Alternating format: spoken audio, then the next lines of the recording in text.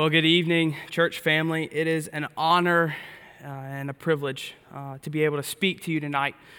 We're going to continue our series that Pastor Quentin has started that we've labeled Everyday Disciple Making. And Quentin started this series, and we started in the Great Commission in Matthew chapter 28. And Quentin taught us that we have a task as disciples, and that task is simply to teach other believers to obey the commands of Jesus. In the second sermon, Pastor Quentin taught us that we're supposed to abide in Christ, based out of John chapter 15. In the third, we learned that we were supposed to love one another. That was also in John chapter 15. And then Pastor Quentin wrapped up John chapter 15 this past Sunday by teaching us that we were supposed to be witnesses for Jesus, even though the world will hate us. Well, so tonight we're going to get to where the rubber meets the road. We're going to get very practical in how we do discipleship. What does it mean to make disciples? And we're going to do this looking out of Romans chapter 1. So if you have your Bibles, I invite you to go and turn there to Romans chapter 1. Tonight we're going to look at the beliefs of a disciple. To be a disciple, what does it mean to be a disciple, and what do we believe? And so we're going to see this in Romans chapter 1, and we've got a lot of ground to cover if we're going to cover the beliefs of a disciple, so let's jump right in. Paul says this in his letter to the Romans. Starting at the end of verse 4, it says, Jesus Christ, our Lord, through whom we have received grace and apostleship to bring about the obedience of faith for the sake of his name among all the nations. This is the word of the Lord. Will you pray with me? Father God, would you empower me to speak?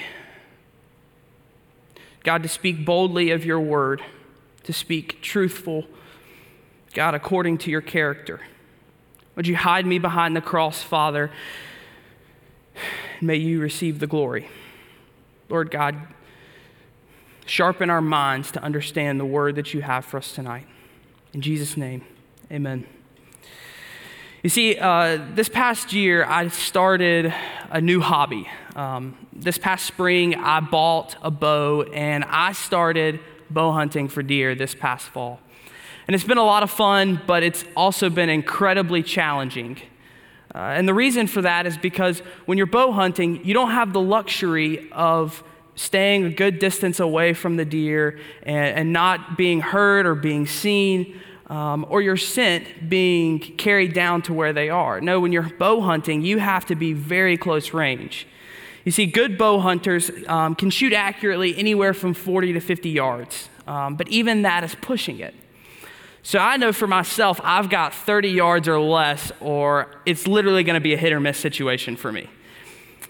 Well, I had an opportunity just a couple weeks ago, and I was sitting in the deer stand, and here come two deer walking in at 60 yards.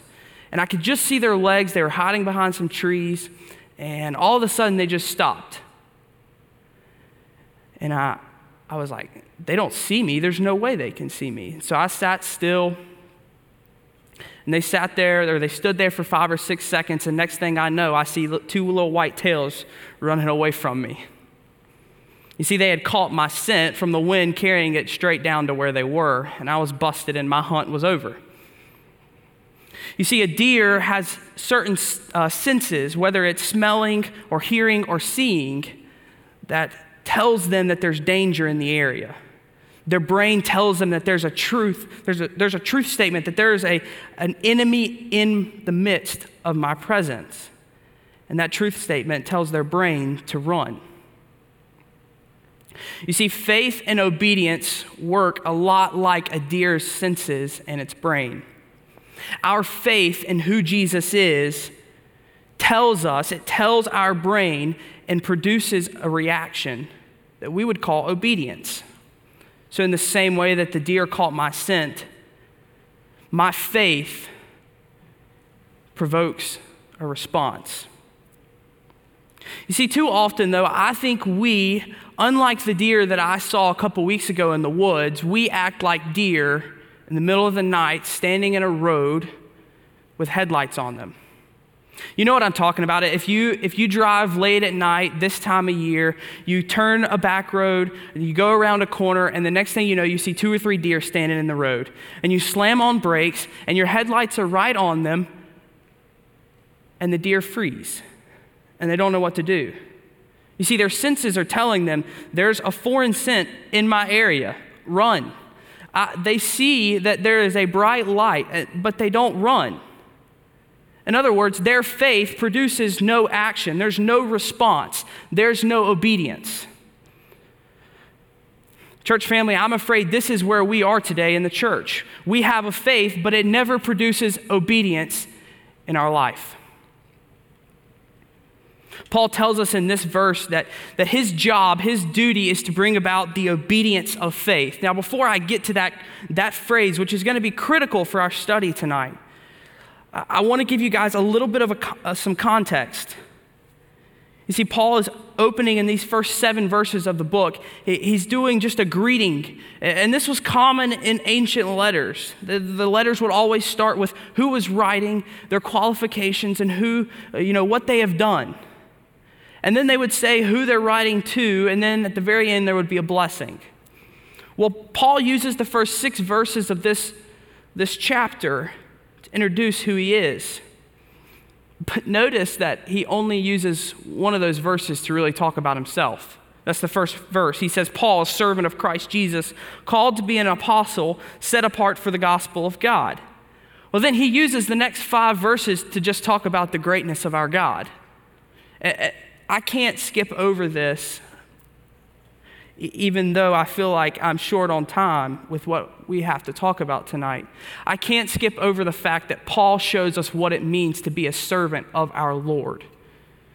Out of the 6 verses that Paul has to praise himself, to lift up who he is as the author of this letter, he uses 1, while the other 5 he uses to exalt God. So let me ask you, when you're given opportunity to speak, do you speak of your praises first? Or do you speak of our Lord's praises? Do you speak of our Lord's greatness? Far too often, I speak of myself and not of our Lord. Paul goes on in verse 5 and he says that this Jesus, we have received grace through him. Now, what is this grace that he's talking about? Well, at the very least, this grace is the gospel. It is Jesus dying on the cross for our sins. You see, Paul had a crazy testimony. Paul went from a persecutor who killed Christians, in fact, who was honored among those who sought Christians out. He went from that person to being the greatest missionary and church planter in all of church history. That's some serious grace. Maybe you have a similar story where God has changed your life and put it upside down, and only he can get the glory because of it. That's what Paul's talking about here with this grace. We have received grace through him. Praise God that because of God's grace, we are no longer enemies, but we are children of his kingdom, of his family. And Paul goes on and he says, not only have we received grace, but he says he's received apostleship. And now this is a really weird word. And when I read it the first time, I was a little confused at what Paul was trying to tell us here. But I did some study, and this word, it comes from a Latin word that really means missionary. In other words, what Paul's saying here is that Jesus has given us grace, but he's also given us a mission. This mission we read about in Acts 9:15, where God tells Silas, I believe it is, he says, Paul, he is a chosen instrument of mine to carry my name before the Gentiles and kings and children of Israel. You see, Paul's saying that my mission goes back to what God said it was in Acts 9. It is to carry the gospel to the Gentiles. Now, maybe this sounds very familiar to you if you listened to the very first sermon in this series. Because this is precisely what the Great Commission says. We're to take the gospel to the nations and make disciples and baptize them and teach them. And so in no way am I trying to say that that we are Paul, that we have the authority of Paul. However, what I am saying is that the mission of Paul is the mission of us. Because every single disciple has the same mission, and that is to bring glory to God through making disciples. So as we read this, as what Paul says in verse 5, we can directly apply it to ourselves because what he's talking about is exactly our mission. It is disciple making. So what does he mean by this phrase, the obedience of faith? Well, I'm going to tell you, it is a tough phrase, even in the original language. Some scholars have said that this means that we are to be obedient to the faith that we have in Jesus. Another scholar says that it's actually the obedience that comes from our faith. And one other scholar said, no, it's actually the obedience that is our faith. Well, in a sense, it's all of those. And before I just tell you what it means, I think it's important for us to look at each word and say, well, what exactly is Paul saying here? And so let's look at the first word, this obedience. Well, in the Greek, this word carries the idea of hearing something. It's the idea of being able to hear someone speak. A similar word is used in a Greek translation of the Old Testament in Deuteronomy 6. You may know this as the Shema. It says, "Hear, O Israel, the Lord our God, the Lord is one." That word, "Hear, O Israel," is the same word. It's similar to the word that Paul uses here for obedience. And now, obviously, Moses, when he says this, his idea is not simply just for Israel to simply hear that the Lord is one.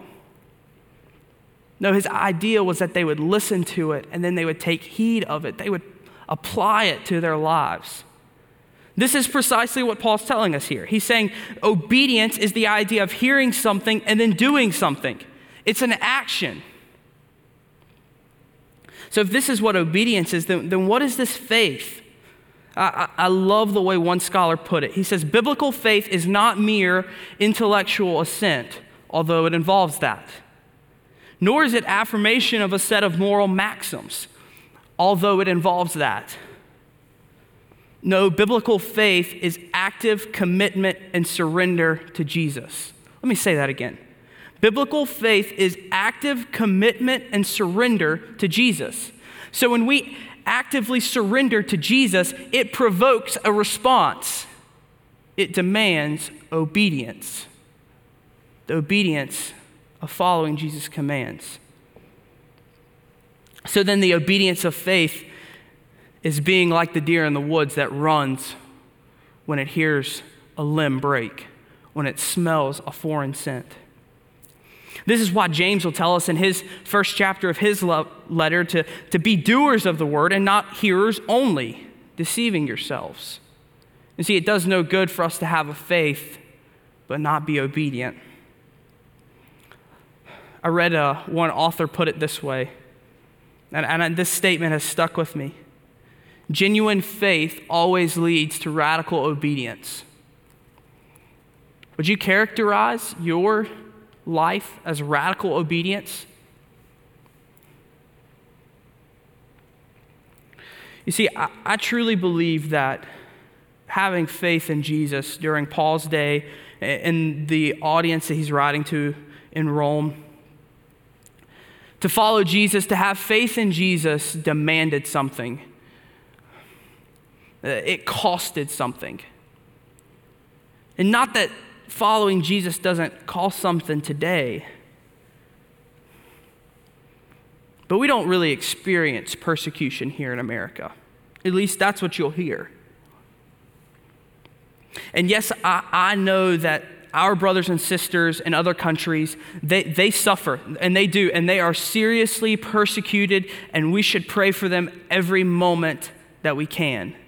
And so I'm not trying to neglect them. I've spent time in other countries with men and women who are fearful of their life because of following Jesus. And so I'm not trying to downplay that. But this is what I am trying to say, that we don't experience persecution in the church today in America because our faith doesn't lead us to obedience.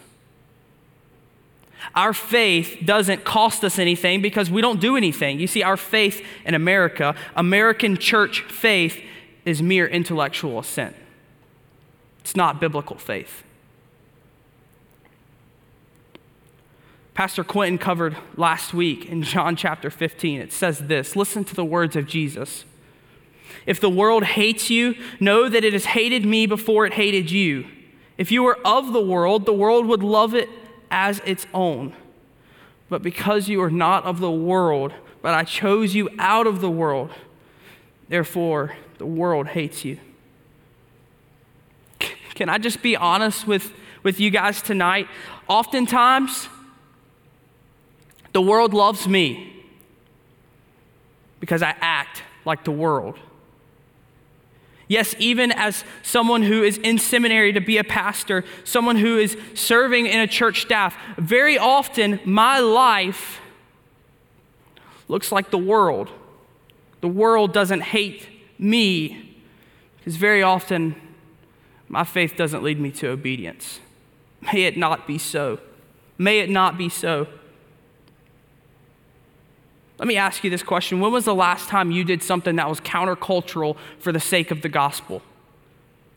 And I'm not talking about doing something countercultural just to say that you did it, just to be a rebel. Anybody can do that. No, when was the last time you did something that is against the grain of the world for righteousness' sake? For the sake of Jesus' name being honored and glorified? I would be ashamed to answer that question, and the Lord has wrecked me as I've studied for this. Because oftentimes I find myself pleading for forgiveness with the Father for not being an obedient son. So I'm convinced that Paul's writings here to bring about the obedience of faith, this should reinvigorate us, our faith. It should drive us to want to be obedient, to make disciples. And so how do we do that? Well, I think the only way we can do that is to look back at what our faith really is. What do we believe in? Because if we don't understand what we believe in, we have no reason to be obedient. And so I've got to move very fast because I've got a lot of ground to cover everything that a disciple believes. And so I'm not going to read every reference, but I want you to know that every point that I make, I'm going to give you a scripture reference. And this is my encouragement to you at home. Write these down. Make an outline. And write these references down. And throughout your week, over the next week, or however long it takes you, I encourage you to get in your Bible and read these. See the truths of what it means to believe as a disciple. So first, out of the 6 things we're going to cover. First, what do disciples believe about the Word of God? What do we believe about this book that we claim to be the Word of God? Well, I think there's 4 ways to really explain this. And first, we believe that Scripture is authoritative. And what I mean by that is that Scripture is the Word of God, and to disbelieve or disobey it is to disobey God. That we believe what's written in here is directly from God. We see this in 2 Timothy chapter 3, verse 16. Paul says this to Timothy, all Scripture is breathed out by God. Breathed out by God. What that means is that as the human authors were writing these letters, as they were writing these books of prophecy, the Holy Spirit inspired them what to write. Now, I can't even begin to explain to you how that works, but this is what I know the Bible teaches. And it's beautiful. It's awesome. Because what we see is we see letters of authors and their writing style. But we know that it's from God. And it's God's words. So to disobey what's written in the Word is to disobey God. And this includes the Old Testament. And I know that there are things in the Old Testament that they're not applicable to us. I get it. But to disobey what does apply to us is disobedience to God.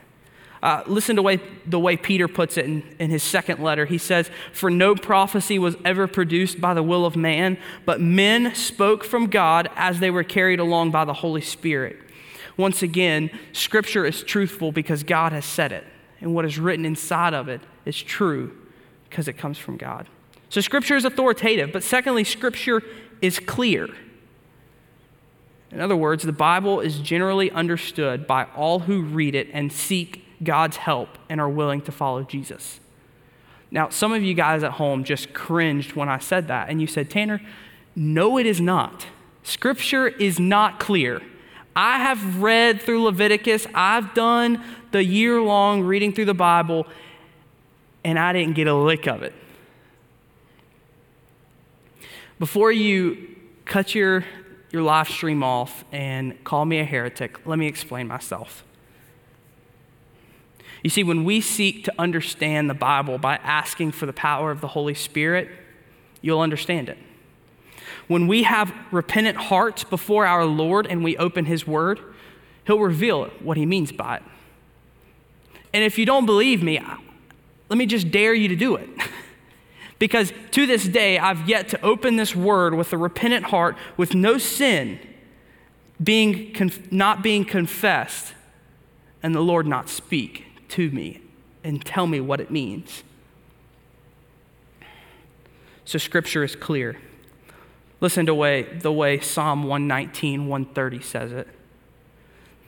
"The unfolding of your words gives light. It imparts understanding to the simple." It imparts understanding to the simple. This idea of simple here is not to just be lacking intellectual abilities. It's actually that plus lacking common sense. So we've got a lot of people in our day that they're simple, according to this verse. But it gives understanding to these people.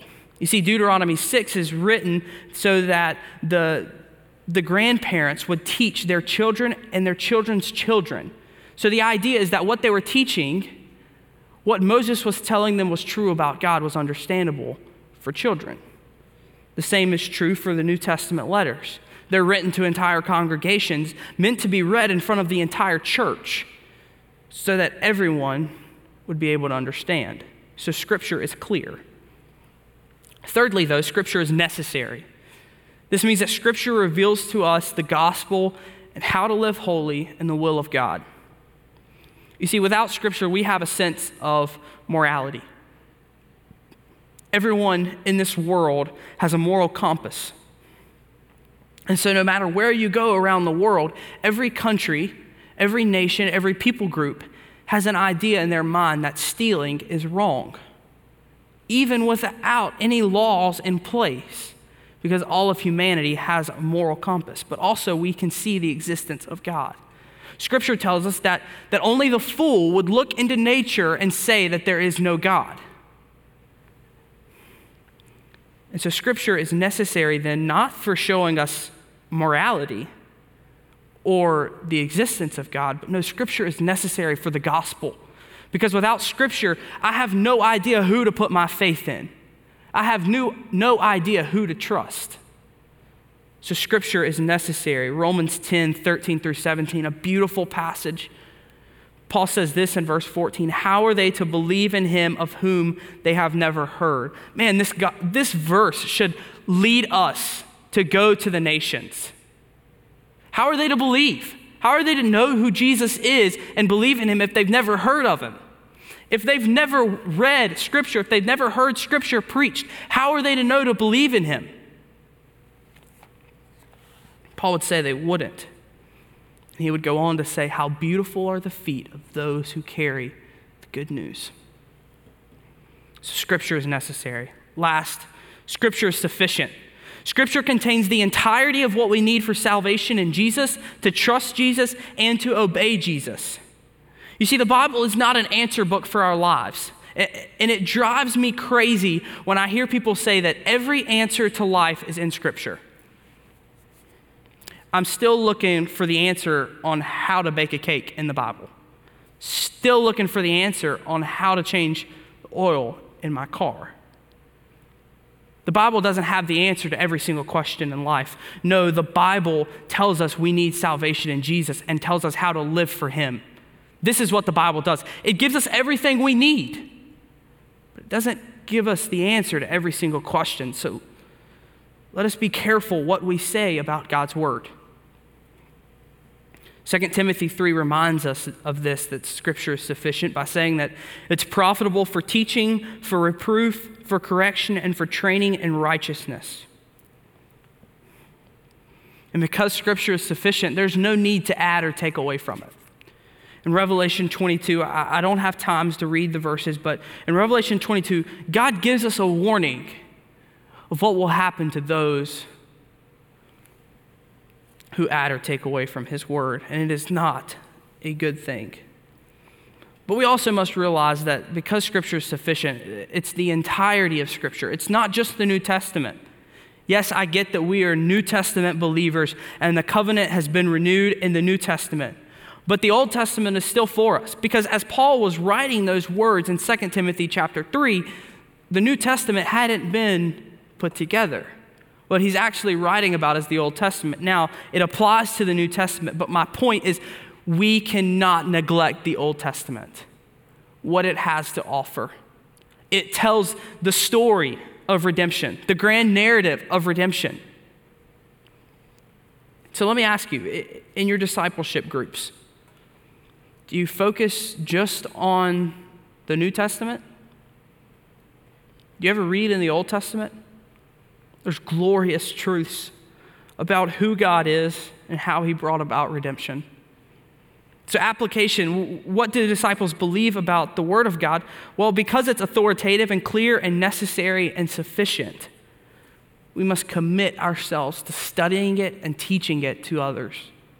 This is our application. If we want our faith to end up in obedience, we have to study it and teach it to others. Secondly, what do disciples believe about God? Now, this is so much to cover, so I'm going to go really fast, and I want to give you just the attributes of God, and then I want to say something about the Trinity to close it. But the attributes of God, let me first say that God is infinite. We see this in Psalm 145:3 and Psalm 147:5, which says, "Great is our Lord and abundant in power. His understanding is beyond measure." And what it means to be infinite means that we will never fully understand God and who he is. We can never run out of learning things about our God. Now that's beautiful, because for the rest of my life, I'm going to chase after learning more and more and more about the one who died for me. And I'll never get tired of it because he's infinite. Secondly, God is independent. God doesn't need us or creation to exist. Rather, we exist to glorify him. We see this in Acts 7:24-25. Thirdly, God is immutable. This simply means that God is unchanging. He's the same yesterday, today, and tomorrow. He was the same at eternity's beginning, which it's a paradox. He's the same then, and he's the same forevermore. We see this in Psalms 102:25-27, and James 1:17. I love the way James says it. Listen to this in verse 17, the end of the verse. It says, "Whom there is no variation or shadow due to change." You know what that means? It means that God's shadow never changes because he never changes. That's a good word. I can find comfort in that the God that I read about in the Old Testament is the God of the New Testament. And the God of the Bible is the God that's living inside of me today and empowering me to walk for his glory. So God is immutable. Fourth, God is eternal. He has no beginning and he has no end.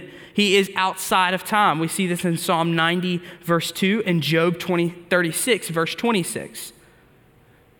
Fifth, God is omnipresent. This means that God is everywhere. He has no size or spatial dimensions. He can go wherever he wants, and he's already there. We see this in Jeremiah 23, verses 23 and 24, in Psalm 139. Verses 7 and 10. And Psalm 139 says that even in Sheol, it says, if I go to the depths of Sheol, oh God, you are still there.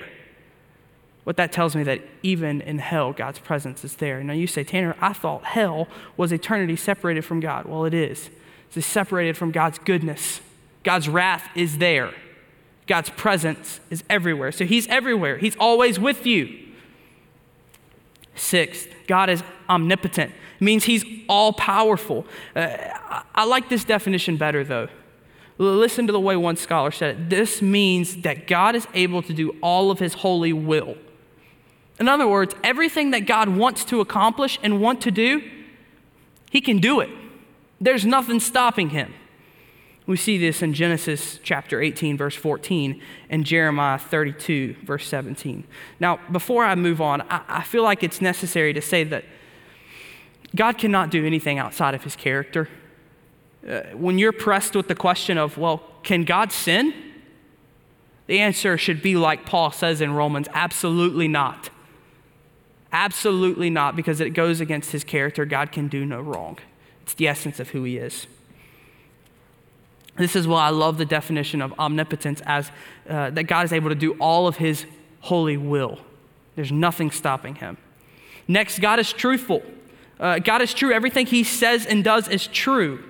We see this in Jeremiah 10:10 and John 17:3. And included in this truth is an attribute of God that I find especially comforting, and it's God's faithfulness.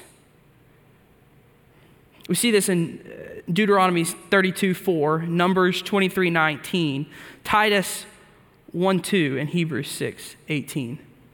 I'm thankful that my God is faithful, that what he says will come to pass. What he promises me will happen. Next, God is love. We know this from 1 John 4:8, that God eternally gives of himself to others. In three ways God loves. He loved before creation. We see this in John 17:24. In John 14, verse 31, Jesus tells us that the Father loves him. So not only did he love before creation, but he loves inside of the Trinity. And I'm going to explain what that means in a second when I get to the Trinity. Not only that, but God also loves sinners and humanity. We see that in Romans 5:8. Next, God is good. The goodness of God.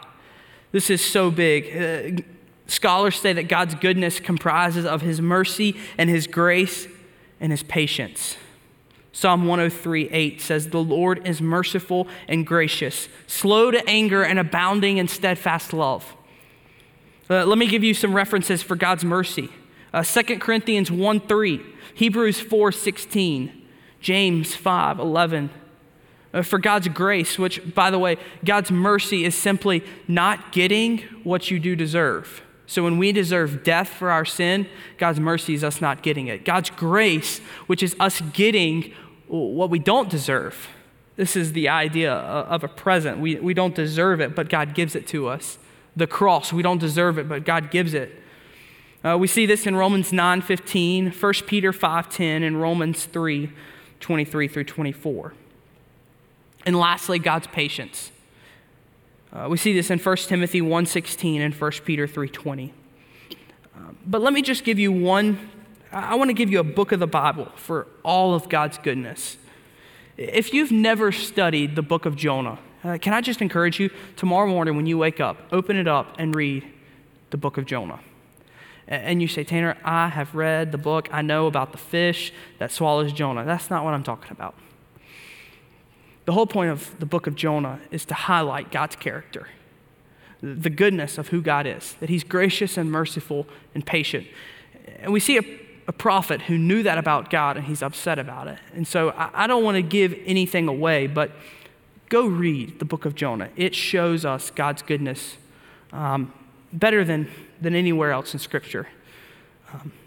Lastly, about God's attributes. God is holy.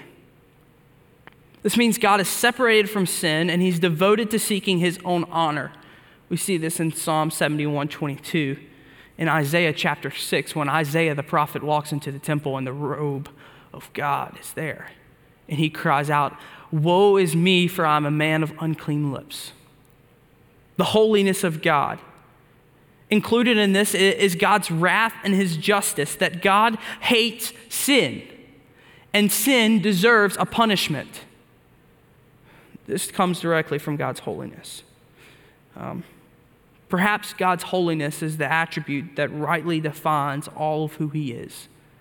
In other words, if I had to take one attribute and say this is who God is, I would say holy, because nothing else in creation is holy.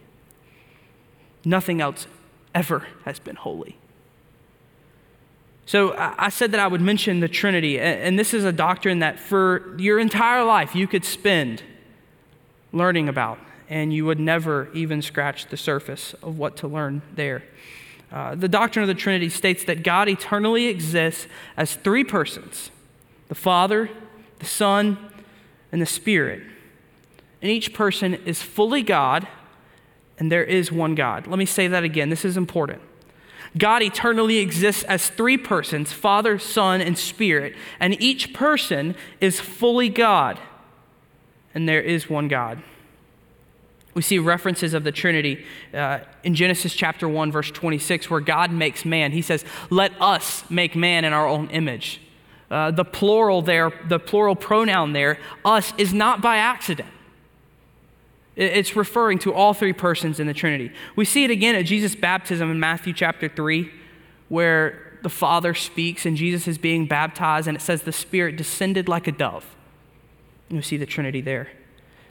Maybe the most clear picture is in the Great Commission, Matthew 28, where Jesus says to go do this in the name of the Father and the Son and the Holy Spirit. And he names for us the persons of the Trinity. And so there is one God, three distinct persons, and they are all fully God. So what is our application of what a disciple believes about God? Well, let me just give you this. Every time we study who God is, if it doesn't lead us to worship him, we've missed the point. As disciples, when we think about who our God is, we should worship him and bow on our faces, honoring him, glorifying him. But it also means that we should go and proclaim his goodness to others. Don't keep it for yourself. Thirdly, I need to pick up the pace here. What do disciples believe about Jesus? Well, first, Jesus is fully man. He was born of a virgin. Luke 1, 34 through 35 says that. When an angel came to Mary and she says, "How am I to give birth to a child? I'm a virgin." And he says, "The Holy Spirit will do this. And the child will be born and will be called Holy, the Son of God." So being born of the virgin birth is important because it allowed Jesus to be fully human and fully God, yet without sin, without the curse of sin. So Jesus was born of a virgin. He had a human body. We see this in John chapter 19 when Jesus is on the cross, and it says Jesus thirsts. What that literally means, it's telling us that Jesus had real human needs. He had to eat and drink. Jesus also had emotions. Well, one of my favorite passages, John chapter 11, the death and then the resurrection of Lazarus, where Jesus brings him back to life. John 11:35, perhaps you've memorized this verse, the shortest verse in the Bible. Jesus wept. And so Jesus had real emotions as a human. We also know that in John chapter 19 that he died and he indeed did have a soul. So Jesus is fully man, but Jesus is also fully God. John 1:1 says, "In the beginning was the Word, and the Word was with God, and the Word was God." That word that's being referenced there is Jesus. So Jesus is God. Titus 2:13 speaks of Jesus as God as well. And so there's another reference there. And also, Jesus performed miracles that could only be done by God. This is further evidence for his deity. Thirdly, Jesus is sinless. In Luke chapter 4, Jesus is pushed into the wilderness by the Spirit, and Satan comes to tempt him. But he doesn't fail. Jesus remains without sin. John 8:29 tells us that Jesus always does what the Father asks. In other words, he's always obedient. John 18:38, Pilate, even an evil human being, could look at Jesus and say, "I see no wrong in this man." 2 Corinthians 5:21, Paul says, "He who knew no sin became sin." So Jesus is sinless. Next, Jesus is the sacrifice. You see, Jesus paid the penalty that we deserved. We see that in Hebrews 9. Jesus was the propitiation, or another word for that is the atonement. He appeased the wrath of God. We see that in 1 John 4:10. Jesus brought reconciliation to overcome our separation from God. We see this in 2 Corinthians 5:18 through 19. And Jesus also brought redemption. This means that we were bought with a price, and we were renamed, and we are called children of God. We see that in Colossians 1:13, a beautiful passage as well.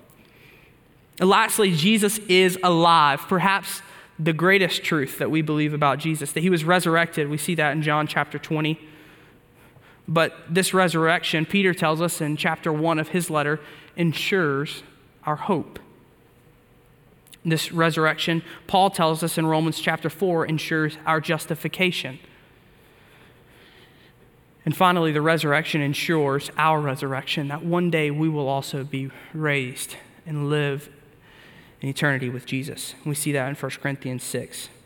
So Jesus, what do we do with the belief of Jesus? Well, we surrender to him. We trust him. We believe in his sacrifice on the cross. Fourthly, what do disciples believe about man?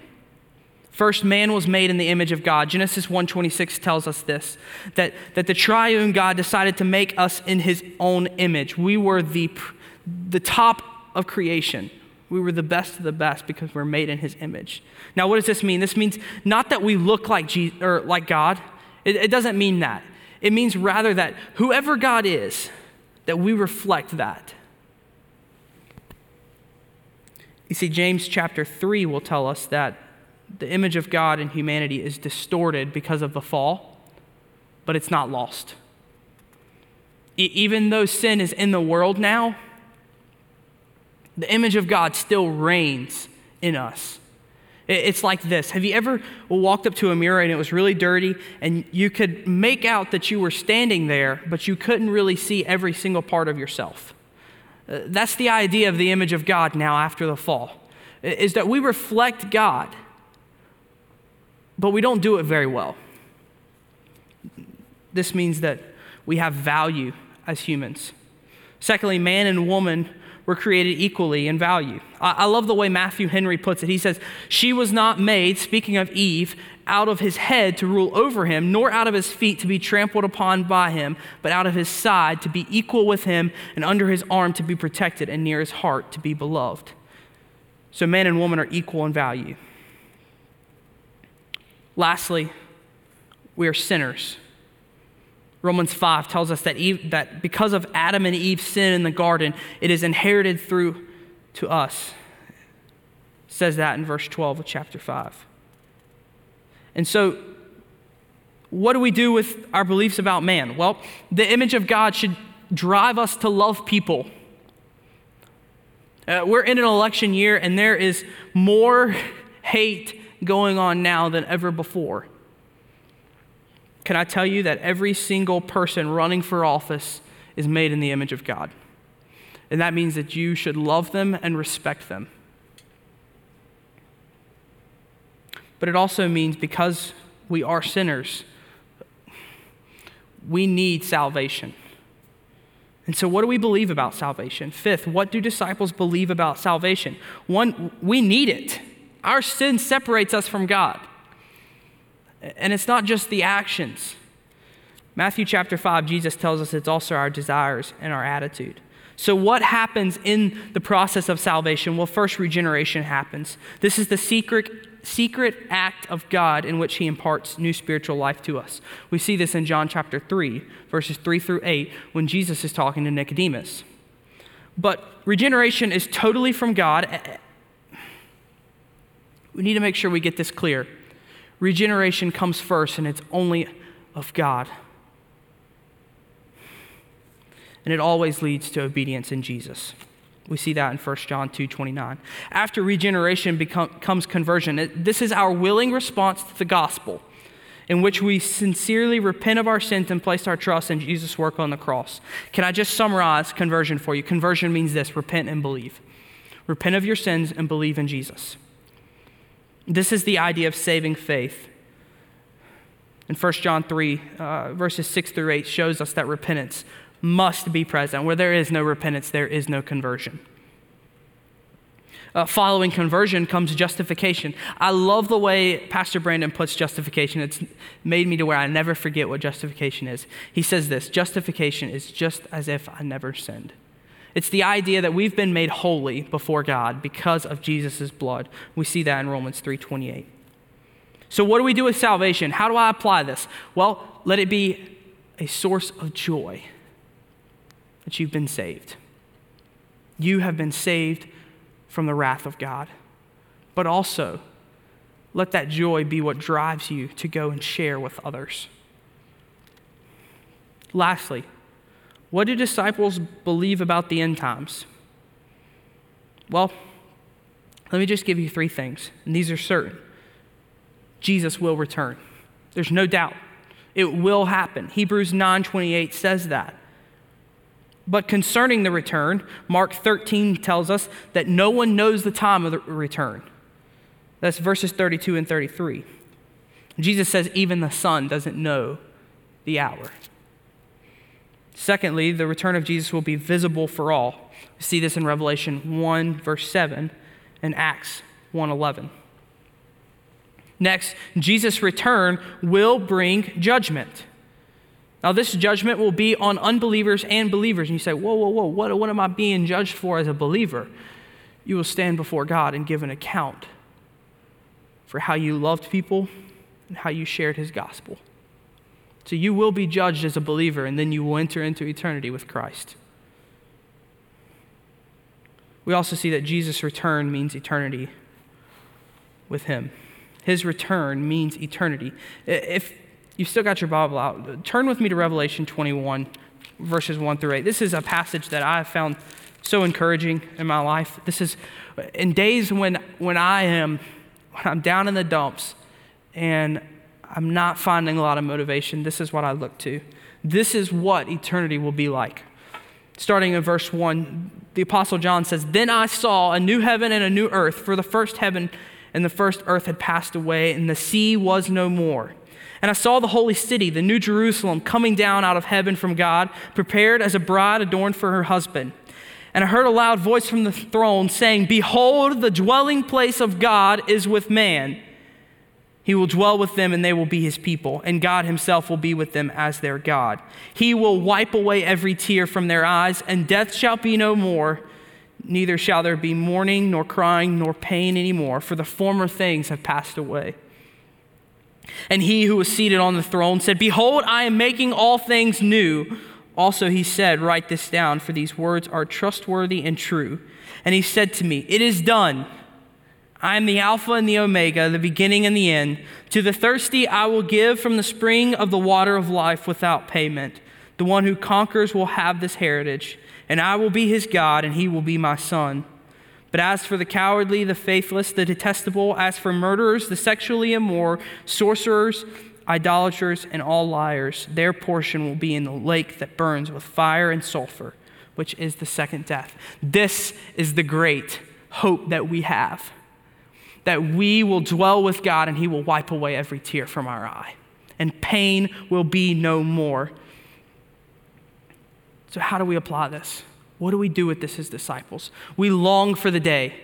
We long for the day of Jesus' return.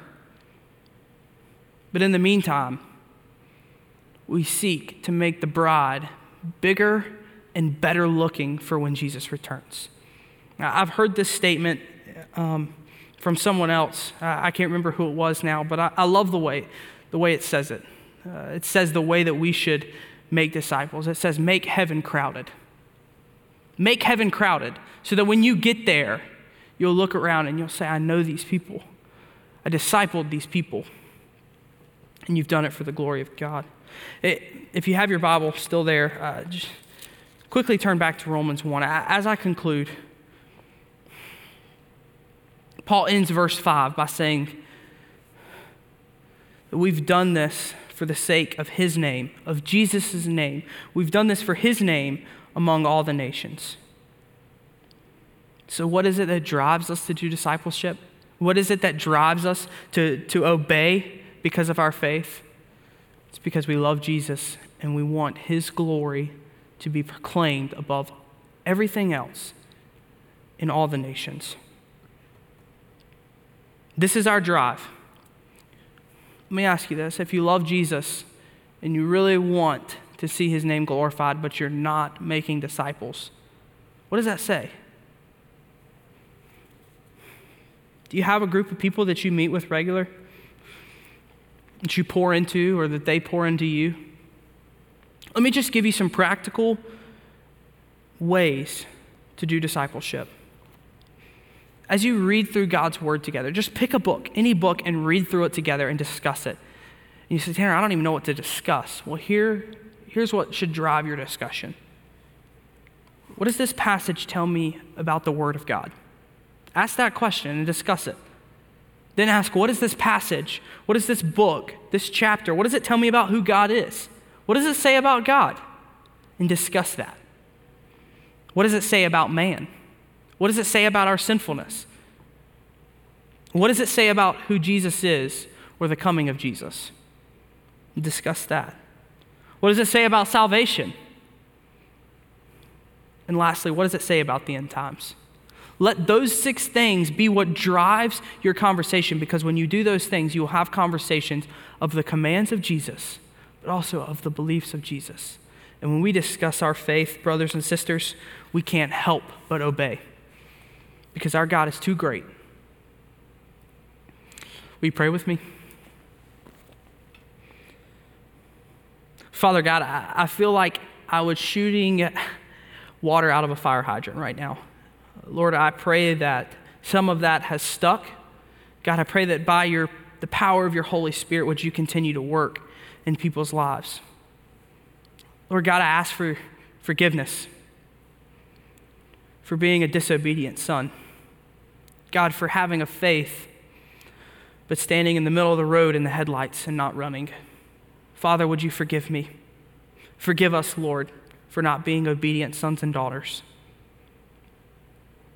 Lord, as we go out in our separate ways, God, would you keep us safe? God, keep us clean.